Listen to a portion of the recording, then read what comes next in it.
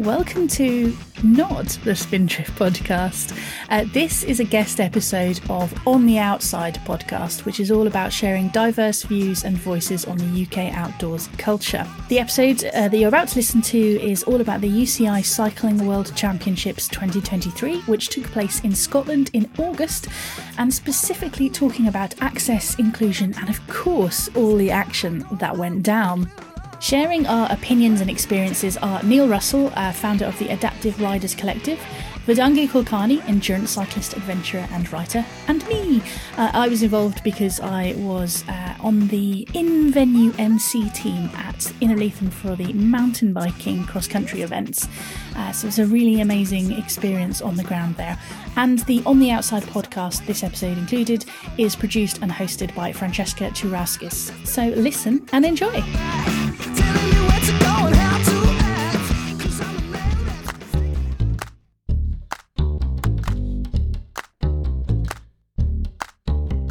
Hello and welcome to On the Outside, the podcast sharing diverse views on what's happening outdoors. It is Francesca Turauskis back here again, and I'm pretty excited about this conversation because it was something that I only found out about fairly recently, which we'll talk about why that might be the case as well in a moment. But we are going to be talking about the Cycling World Championships, which took place up in Scotland in August. We are in August, so it was earlier on this month, but this will be going out a bit later. So last month, for those of you that are listening to this. And I have a great panel as well for this one. I'm so glad that everybody was able to get on a call. I was really worried that we wouldn't be able to. But we have a couple of people that you will be familiar with if you know the show. Neil Russell, we're going way back to the first episode and saying hi to him again. Vedangi Kulkarni, who's been on a couple of episodes with us, including the Peak District, Kinder in Colour and that kind of thing. And Aoife Glass, who does the Spindrift Podcast and is also part of the Outdoors Podcast Club, which is how I know her quite well. And yeah, you all have fantastic knowledge on this, and I have none. So I'm looking forward to this. I'm just going to get you to do a few more introductions just so people know kind of where you're coming from. Neil, can we start with you? Yeah, hi there everyone. My name's Neil Russell. I am the Managing Director of the Adaptive Riders Collective based up in central Scotland. And we help people with disabilities and people from all walks of life really get out doing off-road cycling using adaptive off-road equipment. We also work with events to help integrate adaptive riders, and yeah, we've been running for about a year now, so we're growing very quickly, lots of good things happening, and just hoping to see things continue to grow. And having the UCI World Champs here up in Scotland was a great thing for us last month. Fantastic. Vedangi, can you give us a little reintroduction as to how you fit into the cycling community? Yeah, of course. So I'm Vedangi. I'm an endurance cyclist and adventurer, and I run a business called The Adventure Shed, through which I plan and manage adventures and expeditions and sometimes lead. And so my aim is to sort of help make adventures and outdoors more accessible through practical knowledge and experience, I guess. And I'm also actually organizing mountain bike races. So my next one is coming up end of September, 30th September and 1st of October. It's at Forest of Dean, and it's called MTB for All, and all cyclists at all levels are welcome. And we do have a category for adaptive riders, and we've got like 8 people signed up. Super excited for that. I was absolutely stoked about downhill world champs that were just down the road from me. So they were in Fort William, and can't wait to chat more about it. Fantastic, thank you. And Aoife? Hi, I'm Aoife. I run the Spindrift Podcast, and my background is in mountain bike journalism, although that's not what I do currently. For me, the Cycling World Championships was also basically in my town for the cross-country mountain biking races. It was amazing to see the crowds and play a tiny, tiny part in the excitement that was going on with all of that. And I've always been passionate about increasing awareness of different voices and stories within cycling, which is why I set up the Spindrift podcast. It's something that I want to focus on, but it's also something I've always tried to do as well through my professional career.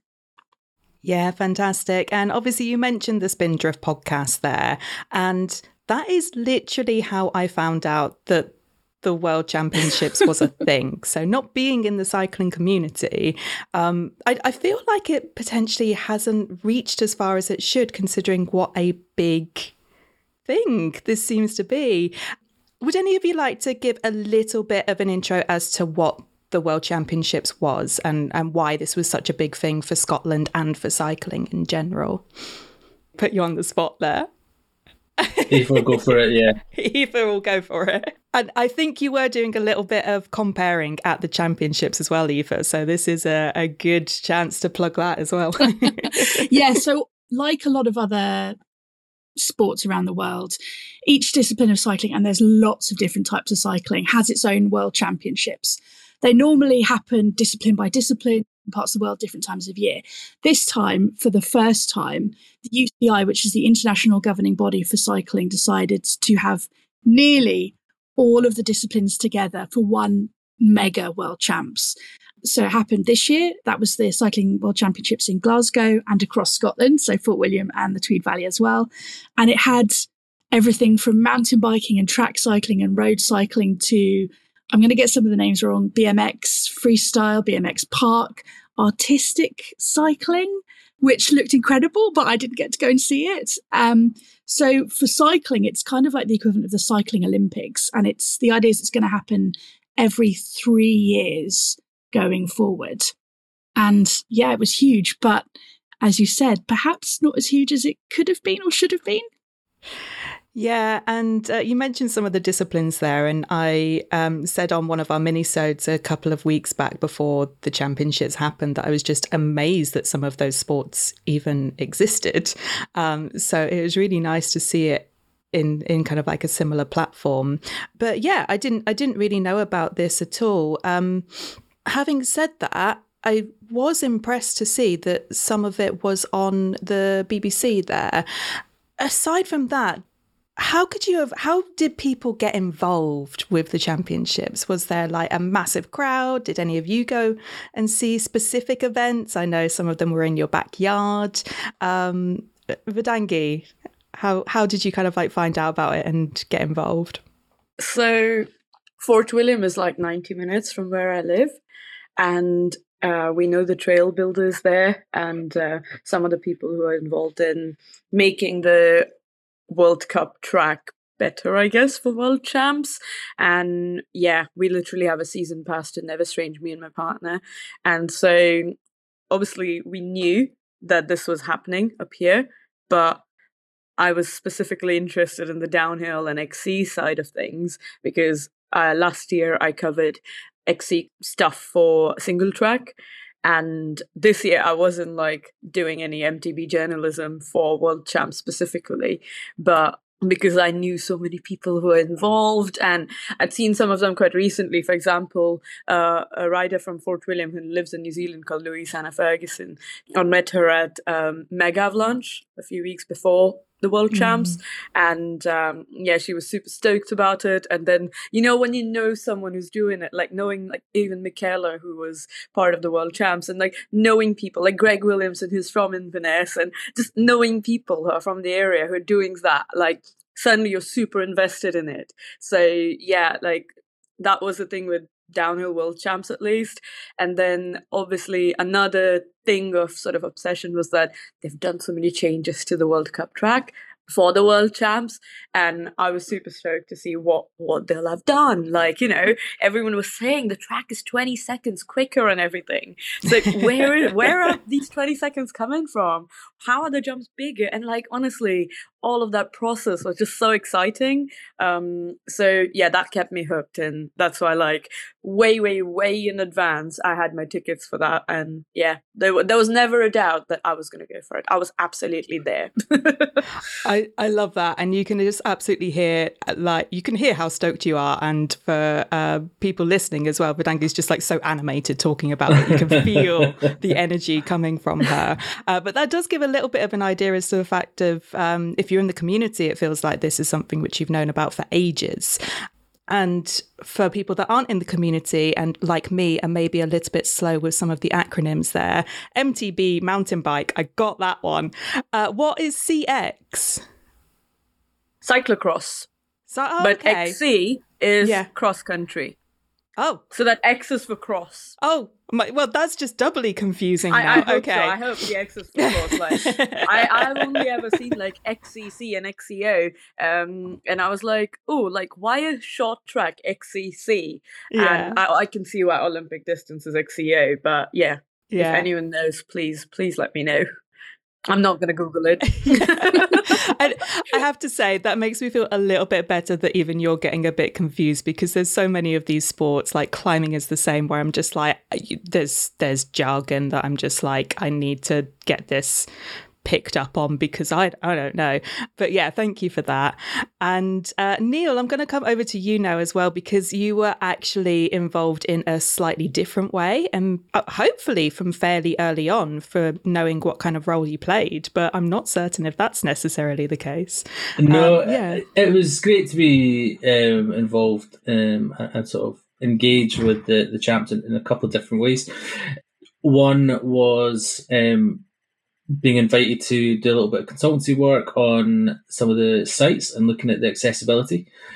It was an interesting opportunity because it was nice to see the UCI and the event planners want to engage with those who would be utilising the sort of accessibility considerations that were put in place.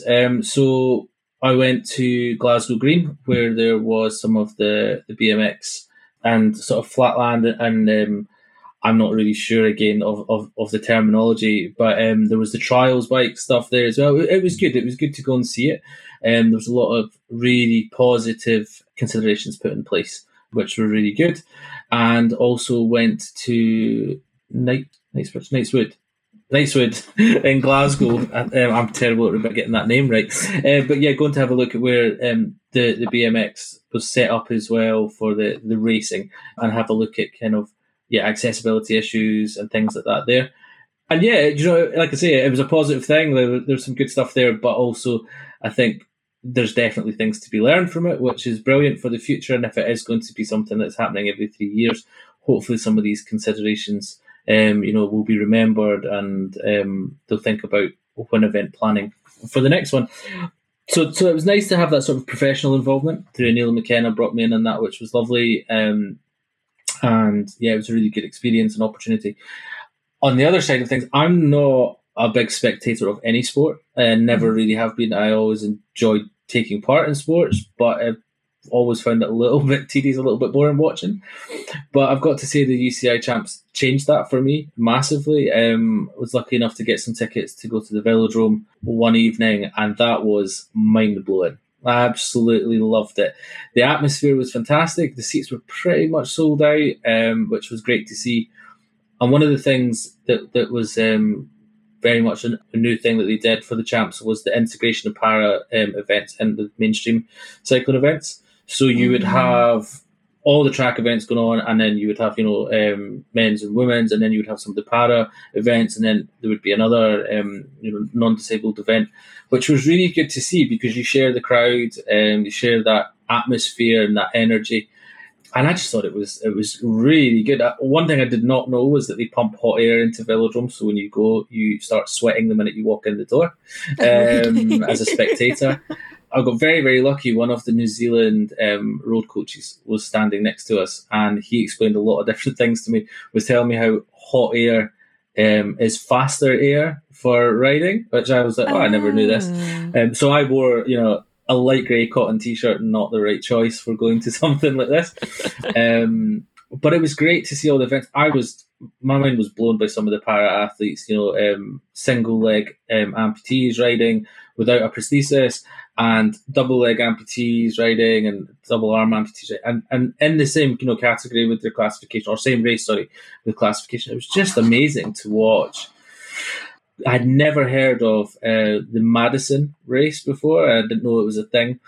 And that, for anyone who's listening that knows what that is, they'll understand why, my head exploded a bit watching it. About 50 riders or so, I don't know that exact number, on the track at one time, in pairs, grabbing each other's hand on the track, and they grabbing each other's hand and slinging each other into corners, and there's 120 laps, and every 10 you have a sprint, and there's points, and I was like, I have no idea what's going on, but it was great to watch. So yeah, being able to spectate it really did actually show me that there are other disciplines of cycling that are really interesting to watch, and made me want to think about maybe actually in the future paying a bit more attention to cycling events and what's involved.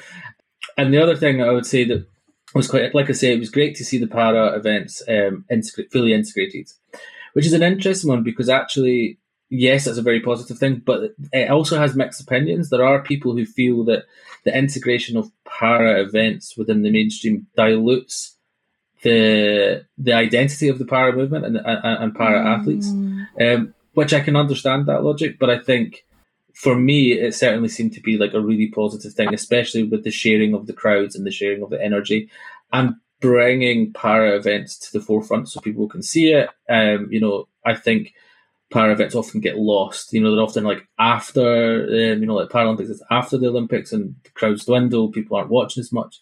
So it's good, because it's very much with the work that we do at ARC.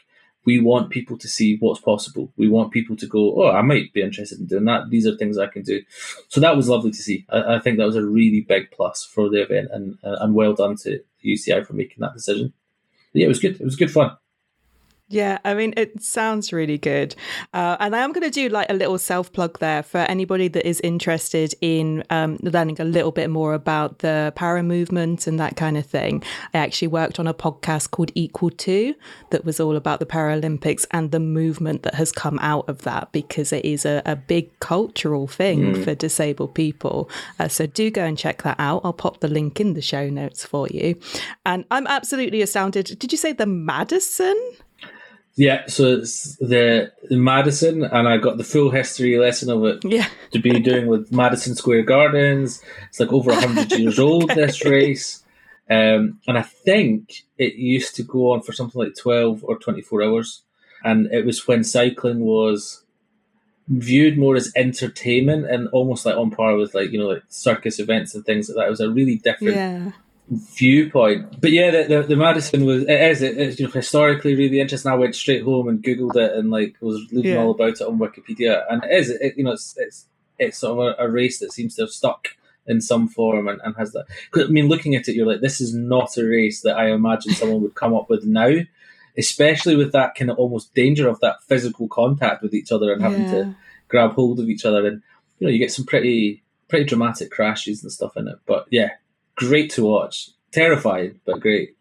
It sounds kind of like the Grand National of cycling. That's how I'm imagining it in my head. That's probably a good analogy. That's a pretty good comparison, yeah. Oh, I love that. Thank you. That was a really good insight into like how it was as a spectator, and also the kind of like, I was going to say adaptations or the integration that's gone on there. Beautiful. So Neil mentioned a little bit there some of the things that could be improved in future events. And obviously, this was a massive undertaking from the look of it. So there's always going to be aspects that went really well and aspects to learn from. One of the things that I found really interesting, and I actually found out about this when I was doing my research for the show, is that there were some issues with visas for some of the top athletes. Now, this is something which I know, Vedangi, you have quite a lot of experience and opinions on. So to give a little bit of context for listeners, I actually found out about this from the Cycling Podcast. And they said that it was one of Africa's top cyclists, I think, Biniam Girmay. Was denied a UK visa to actually come to Glasgow and couldn't compete, essentially. So that was the one that I know about. Vedangi, I'll come over to you initially and just say, is that something that you knew about within the context of the Worlds? Did you know that that was happening in the big competitions there, or any particular? So I didn't know about this until I saw a story that someone had made about it. And it was actually very, very distressing because, I know the sort of documentation you need for a non-EU citizen to enter the UK. So I hold an Indian passport, and for a long time now, anywhere I go, I've needed visas, and it's interesting. So to get into the UK, you need something like, an invitation letter, a proof of your finances, your insurance, and then like where you're going to stay, and then how you're going to get places within the country. And then if you're from certain countries, you need a guarantor, and that means like someone who takes responsibility for you whilst you're there, basically. And your return tickets, and all of those details. But basically every single little detail of what you're going to do, where you're going to be within the UK, you need to submit that stuff. And for top level athletes in their countries to not get those visas, it blows my mind, because it is a matter of pride that UK is getting to host that Scotland's getting to host this. And the fact that there are people who won't be able to join just because of their nationality, and that there couldn't be exceptions made for certain documents, that couldn't be provided or whatever. I'm sure everything was provided, but sometimes the timescales are also absolutely crazy, and you need to be interviewed and stuff. So it's really distressing to know this, because like that could have been easily someone I know, Like this has happened to some people I know from India as well, where they have tried to get a visa and it's just gone declined because it wasn't a student visa or wasn't a long stay visa. It was just a visit visa, and some of the details were inconclusive or whatever. Like they just need an excuse to say no to visas these days. Like it's absolutely nuts. And so it just kind of blew my mind, mostly because it's a matter of pride for any country to host world champs, and the fact that you're not welcoming towards certain countries is just not okay. Like I don't get it, and it was really distressing. And there are agencies and stuff. So in certain countries, there are agencies that look after your visa process. So, like, for example, for me to apply for a Schengen visa, I need to go through VFS Global. So there's companies like that in different countries who look after the process. And sometimes it is those companies' fault, but more often than not, it's the fact that these companies are submitting the passports and everything to the embassy, and then the embassy is taking their sweet time, not looking at the fact that, okay, this person is actually an elite level athlete competing at world champs or doing something incredibly important in that other country. They're not looking at that. They're just looking at it like, it's just another applicant. And so they'll take their sweet time getting to it, and then to sort of provide that stamp that gets you in the country. I also read somewhere about someone from one of the African countries getting detained at the border. And that was, again, like crazy. Like, how are you detaining someone who's come in with the right visa to compete at world champs? Like, how many things do you have to prove in order to just do the sport that you're so good at? Like, I don't know. It kind of gets me a bit riled up, but that's what I've got to say on the topic, I guess. It didn't even cross my mind that could be a problem with the world champs in the UK. I just assumed that, of course, as world champs, everyone's going to get the visa, everyone's going to be able to make it. Yeah, thank you for that, and thank you for going into some of the details there. That like the documents, just that list of documents to begin with, that you have to like tick the boxes to get those is already astounding. And like you say, this was something that was also mentioned on the cycling podcast, that whether there should just be a nice, easy application for things like this, where if you are bidding for hosting events like this, there should be something within the political system of the country that is hosting that should allow easy access for athletes, because, as you say, it becomes an embarrassment. It's embarrassing that this happened, essentially. And that's obviously coming from the point of view of somebody that is, you know, just a part of the country that was hosting. But like you say, for athletes that now can't compete, that can be really distressing and upsetting and potentially career changing if you can't get there. So yeah, thank you for giving a bit of information on that one. There's so much we could go into in terms of the politics, and whilst it does get into politics sometimes with this podcast, it's not a political podcast, so I won't say too many of my opinions. But yeah, I think that's definitely something which needs to be taken into account. Aoife? Well, just on the completely the opposite end of the spectrum, I think one of the interesting stories that I heard about some of the things that were happening on the ground with the cross-country mountain bike world champs races, which were here in the Tweed Valley. And there were a few stories of some of the riders that had made it. And I think when you think world champs, you're assuming that these races from around the world have like the full support of their government or their local sporting governing body. They've got like funding and all the rest of it. And actually quite a number of riders came almost entirely self-funded or on very, very low budgets. So they don't necessarily have like a full, like when you go to a mountain bike, a cycling race event, there's usually like a whole team of people behind the riders and the races, providing like support, mechanical support, or feeding them, or providing accommodation. So all these races have to do is think about is racing. But not everybody has that. And one, it would be great to see that change. But two, some of the nicer stories that I heard around the World Champs was communities on the ground coming together to support those riders.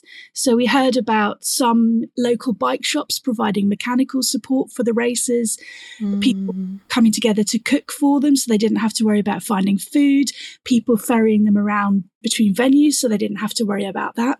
And I think one of the things that I loved about this event, and it wasn't perfect, it was great, could definitely be better. But one of the things I loved about it was the people on the ground from the communities and the volunteers that helped run the events that came together to make it as good as it possibly could be. People were so willing to help people, help the racers and help the spectators have a good time. And I think that was one of the warmest, happiest things that I got from being around the events, being around the World Championships. That was one of the things that made me the happiest. Yeah, that's really nice. Thank you for giving that side of things as well, because on the one hand, I just go, it shouldn't have to be people on the ground that are stepping up. Yeah, absolutely.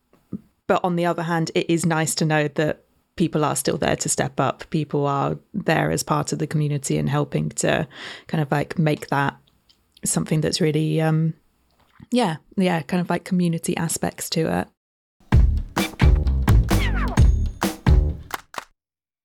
Another thing I listened to when I was doing my research was talking about essentially this legacy that this might have for Scotland and potentially the UK in general. I don't know whether to go down this route now simply because of the face that Neil is making. But I would be interested to hear a little bit in terms of any other local aspects that, trying to get people into cycling that maybe weren't into cycling before and this kind of thing. Are there any aspects with that you all have seen as well? I think it's definitely an area that when there is the next champs, I think that the legacy has to really be considered a bit more. I think first time hosting, world champs in one country, and it was a really big thing. There was such a potential for a lot of legacy from that. I have to be honest that I'm not entirely sure I see where that legacy is going to be or how that's going to happen. I think that it's an area that there's room for plenty of improvement for next time, because there should be a huge legacy of this.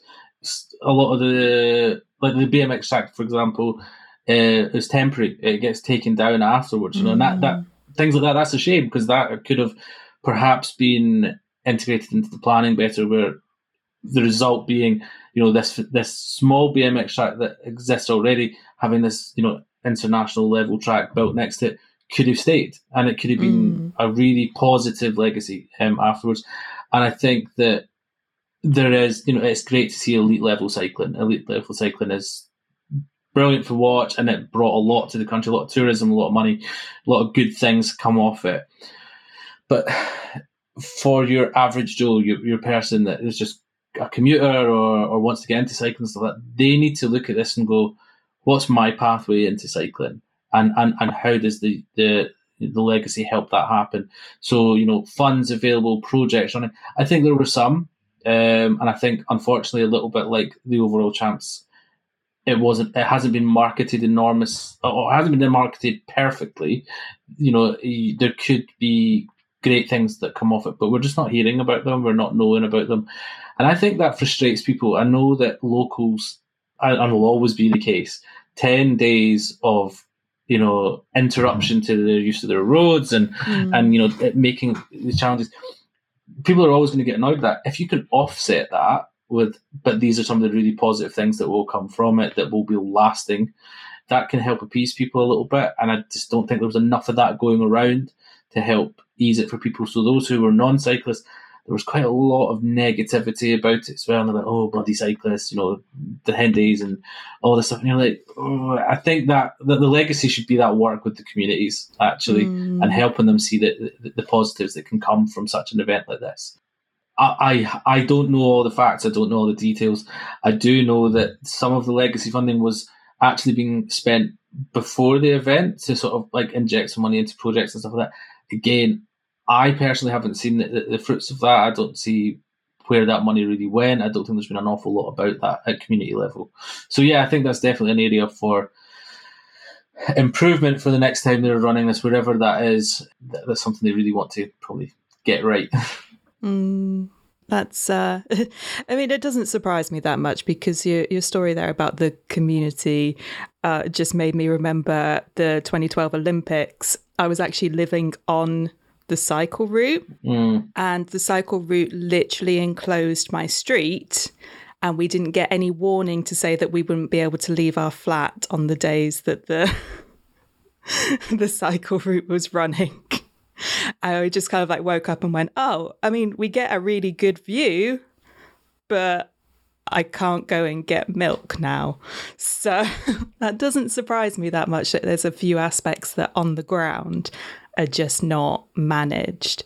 And I suppose kind of like opening that up, I have two questions actually on the back of that. Obviously with the Olympics, I know bids are put in years in advance, right? Like decades in advance. Do you know when this was kind of agreed that it was going to be in Scotland? How long have they had to plan for this? I heard 2018, but I'm not sure if that's correct. I think that would match up with about what I heard, but I don't know specifically. I think I remember hearing rumbles about it happening about 3 years ago, but I'm assuming it was probably decided before then. And then we had COVID in the middle of that, so I imagine that, delayed things and changed things. That's quite a long period of time to get an event up and running. I think one of the things that was tricky, this like you're saying, Fran, about like road closures and stuff, was that the information was available on like your local council website, what roads were going to be closed and when. What I don't think enough of was like that information was, that was there if you went looking for it. That information needs to be put in front of the people that it's going to affect. Yeah. Whether that's things going through people's letterboxes or whatever it is, because again, you've got to think about the fact that not everyone is interested in cycling. Not everyone's necessarily using social media or the internet. We have, various groups within society that might not engage with that kind of technology very readily or easily. So you've got to take that information to them. Certainly if you're going to disrupt their routine and their day-to-day life for up to 10 days, that's something that's got to, I think, be addressed. Mm. And we've seen through things like COVID that we can do that, right? So we've got the text messages, we've got the massive campaigns for COVID safety and COVID vaccines. So it just needs a little bit of investment to that kind of thing, you would assume. You'd hope. Fingers crossed. I mean, hopefully most people have experienced this, but we've got like a local cycling race that comes through here, Tour of the Borders, and you get a leaflet through the door and it tells you when it's happening. They tell you how long it's going to happen for during the day. They tell you the route and they say, if you need to get out, this is what you need to do. Because otherwise, how would you know to look for a cycling event that's going to happen if you don't follow cycling or know that there's... So, yeah, I think it's a lot of paper. Not so keen on that, but it does mean that you literally get it delivered through your door. Yeah, and I suppose that kind of just goes to show actually that local cycling race can do it. So as with a lot of things, the bigger companies need to have a bit of a bigger picture idea sometimes, maybe. I think one of the things that made the UCI tricky as well was that it wasn't event plans like by one central company, from what I gather. I believe that it was each location went out to different event organisers, and that meant that there was differences in kind of how much information was shared. There wasn't continuity across the different organisers. Oh my God. I will be back. No worries at all. I'll come back to that. Vedangi, is there anything that you would like to add on this aspect, or is there anything else in particular that you'd like to bring up that we haven't touched on yet? About the sort of, giving people long enough notice thing. A lot of people, including my neighbors, actually, they're like in their 70s or something. And one morning they're doing something in the garden and we were about to leave for, seeing the world champs, but we were, leaving slightly later because it was only practice day. And they were like, oh, like, what are you going to Fort William for today? And then they were like, oh, wait, so you're saying there's a big race. Does that mean I shouldn't be driving anywhere on, so-and-so date? And I was like, oh, wow, like, unless you're into cycling, you really do not know that. And I definitely spoke to many, many angry Fort William locals about this who didn't know there was an event happening. And there were tourists who showed up, like big tourist buses. So again, this is something that should have been known to tourist companies, which often come to venues like Fort William to use the gondola and go up. And we had the ones that usually like come to Fort William. They were still showing up on the practice day, on the quali day and stuff. So there's already a massive queue, and these tourist companies were not told that there's a big event happening, and so they are showing up. And now the queue for the gondola is like double than what it should be. It went all the way to where the motorway jumps almost finish, where that wall is. That's how long the queues were. And it shouldn't have been that way because the tourist company should have known that, and it was clear that the people there who came with those tourist companies didn't know it either. And that was a sight to see, really. And that makes me think as well, when you were saying with your neighbours, I was speaking to my parents about this and they said, oh, this seems like a really big thing. We haven't seen it even on the news. Like none of the news channels seem to cover it. So there does seem to be a bigger thing in that it hasn't been picked up as well. Yeah, it's interesting. There seems to be a lot of things integrated as to where communication fell, essentially. I think that was the same with like the accessibility stuff as well. Like, the sites were aware that they were going to have people with, accessibility needs coming to their site. So there was some good stuff. But I think, and one of the things I really hope to come from it for future is that they think about accessibility at the inception of the event planning, not after, because if you put your accessibility, I mean, I bang on about this. People have heard me talk about this in other areas a million times. But if you put, your accessibility in at the beginning and build your event villages around it, it works. When you realise afterwards, oops, we need to make sure that things are accessible, you're jamming it in where there's no space for it.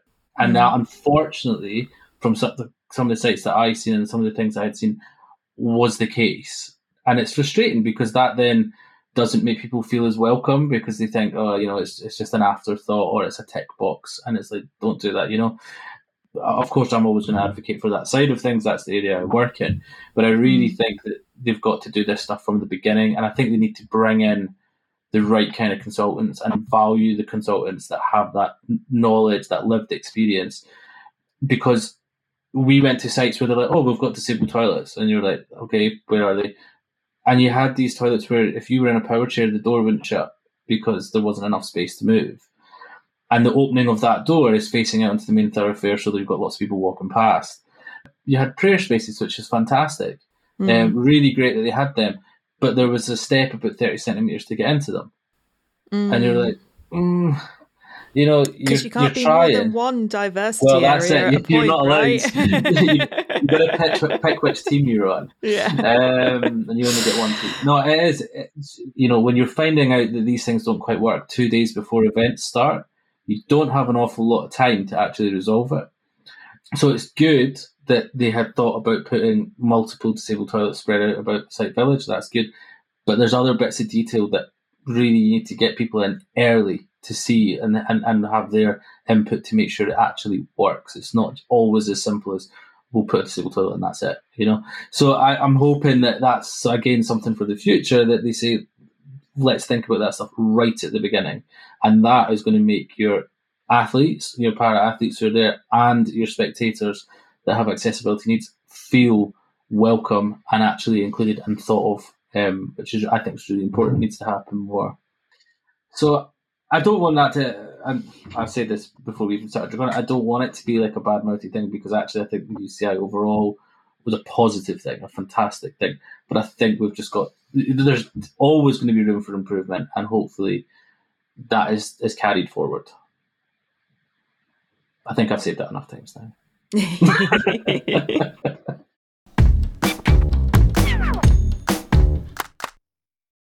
Aoife, did you speak about your sort of MCing experience?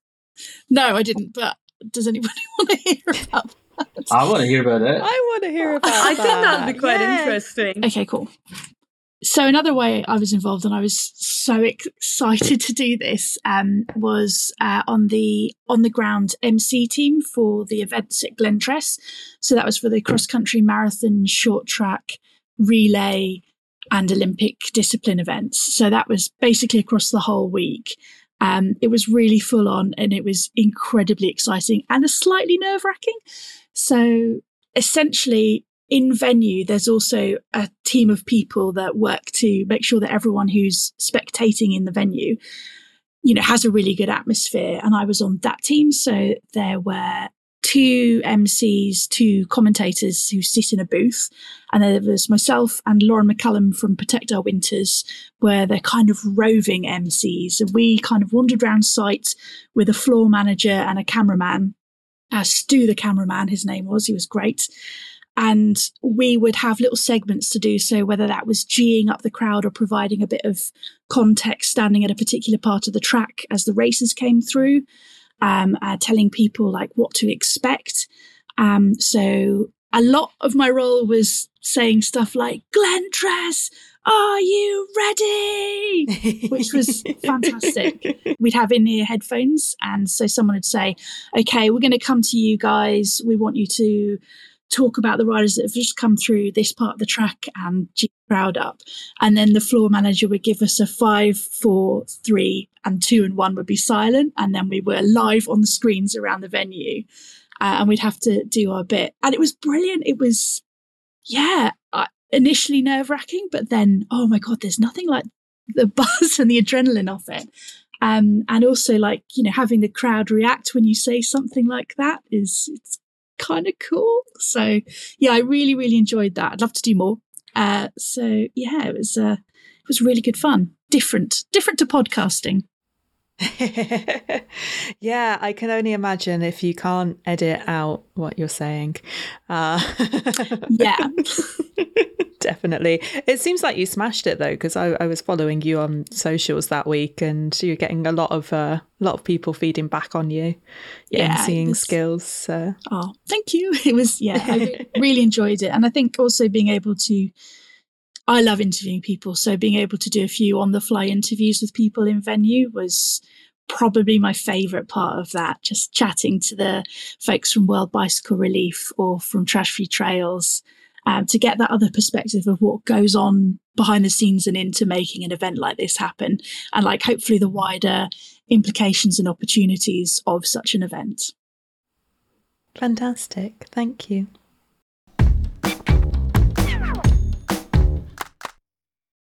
So the last thing that I want us to just touch on today, and it follows on a little bit from the idea of the visa issues for some riders, is the fact that the UCI changed its policy on, in their words, the rules on the participation of transgender athletes in international competitions. And this came in just before the World Championships. So I have to say, like, this is something which I think all of us on the show today we've not got personal experience, we've not got expertise in this, but I just wanted to read out a little bit about the policy change there. And essentially on the 5th of July, the UCI said that from now on, female transgender athletes who have transitioned after male puberty will be prohibited from participating in women's events on the UCI international calendar in all categories in the various disciplines. So this obviously affected every discipline in the World Championships. And there are stories that I've read and articles that I've read about how, again, this was communicated. This was something that a lot of athletes actually found out from the public announcement rather than actually hearing it themselves or hearing it from trainers or hearing it from personal communication and that kind of thing.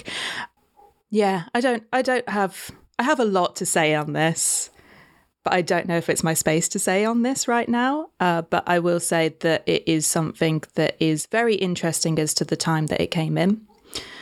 And it does feel like it was put in knowing that the World Championships were coming.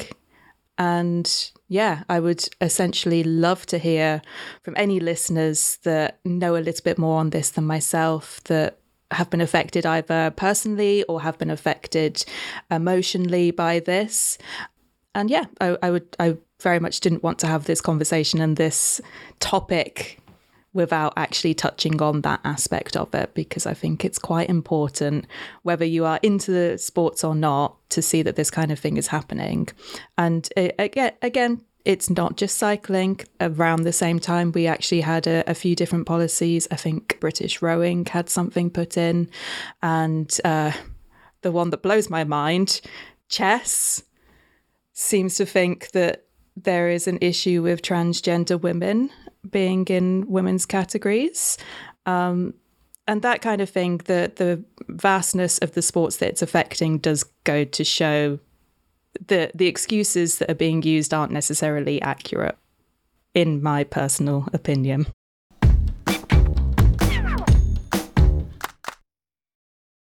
That was obviously a whirlwind tour of a very big event. And thank you all for coming and giving me a little bit of insights into your kind of like connection to it and this kind of thing.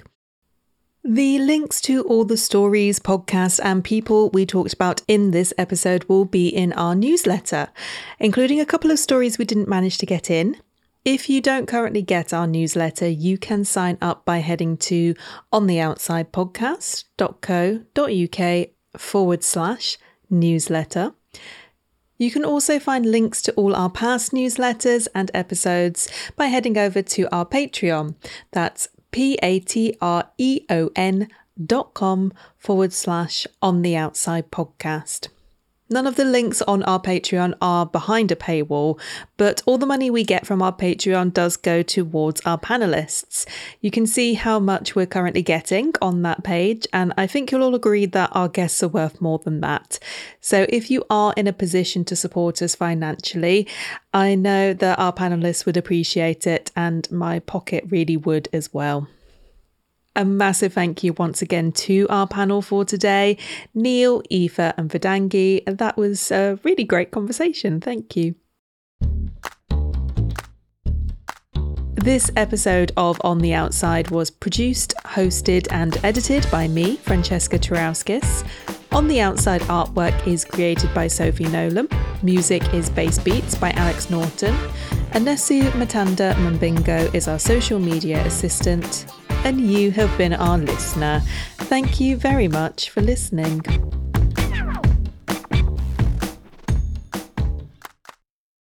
Thank you for listening to the special episode where we shared an episode of On the Outside podcast. If you would like to listen to On the Outside, I totally recommend it. It's a really great podcast. It's available on all the major podcast platforms, and you can also check out their website, ontheoutsidepodcast.co.uk.